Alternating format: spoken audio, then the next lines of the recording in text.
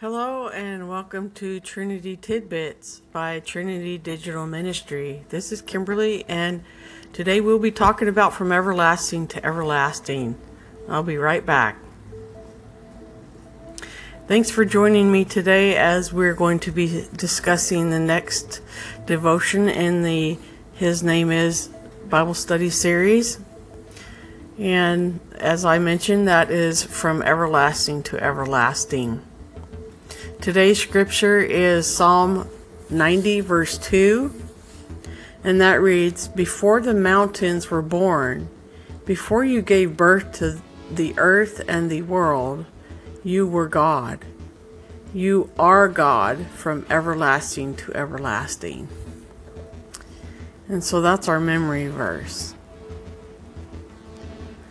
So what am I observing from this verse, and what are you observing from this verse? I think that this is a prayer of Moses.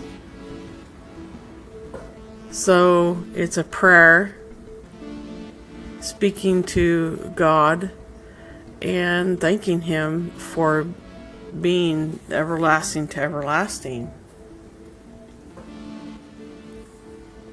So, before anything, earth, light, dark, any living beings, God and Jesus existed.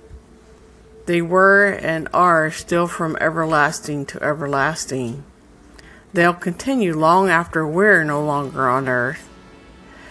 They were there all along and will continue. And so, that's pretty profound. I'm just so astounded by it. I don't know exactly how to respond completely. Just that God is awesome and He is who He is. So, what is God saying to me? And how can I apply this to my life, my personal life? And what changes do I need to make? Is there any actions that I need to take? Ask these questions of yourself as well. So for me, I think God created this world out of the love because He wants a relationship with me. He wants a relationship with each of us. So I need to build that relationship with Him. You need to build your relationship with Him as well. So as my favorite quote says, just do it. So what do you need to do? What actions are there that you need to take? I'm going to apply what I just mentioned about building my relationship with God. So, also, don't forget to say your prayer.